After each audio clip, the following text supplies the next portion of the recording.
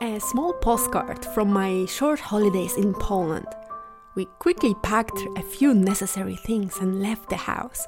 We drove nearly an hour in a car towards the mountains. On our way, we stopped by the house where my grandfather grew up. It's still standing there, and now the daughter of his sister lives there. It was somehow reassuring that the house still belongs to my family. After a short glimpse at the property, we continued our trip.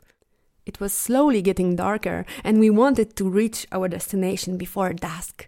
I didn't really believe it when my brother told me that this would be the coldest stream in the entire region, and gosh, it was. The temperature was around 4 degrees Celsius, while the temperature of the air reached nearly 30. But before I could really feel it on my skin, I had to climb down a rather steep and rocky gorge to access the water.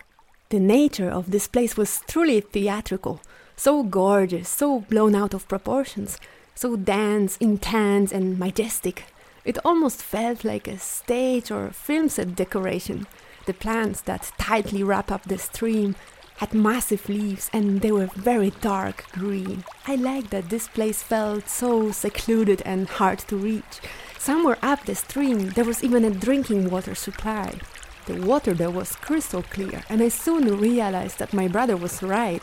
The stream was so damn cold that after a few minutes of swimming there, I could barely feel my body. I could not move anymore so freely. Had to force my moves really, and had to get out of the water rather soon before my body could stop listening to me completely. It was hard getting out, so I had to force it a bit.